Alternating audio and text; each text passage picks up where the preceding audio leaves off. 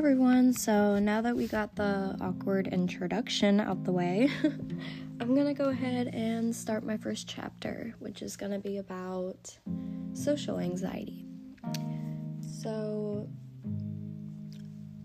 for me personally, growing up, I've always been the kind of introvert girl. I don't know, I'm extrovert with people that I'm close with, I suppose, but whenever I meet new people or just even the smallest interactions, I just get so in my head and so anxious, and I just can't speak correctly, and I get tongue-tied and just weird, and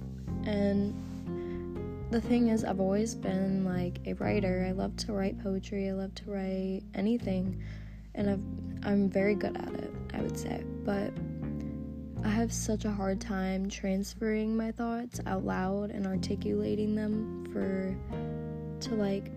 it's so hard to get what's in my head out loud and have it make sense and have it fully entail what I want to say, what I want to mean.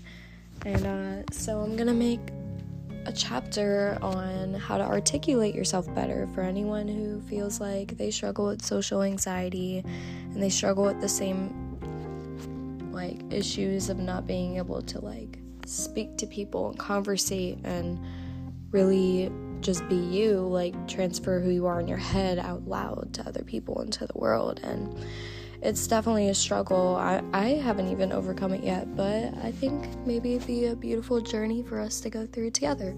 So I will be coming up with exercises, speaking out loud and different little nicks or tricks that have been helping me and may help you to be able to articulate yourself and to speak better and slow down your thoughts and just get better at conversation, better at debates with people. So I thought that would be cool.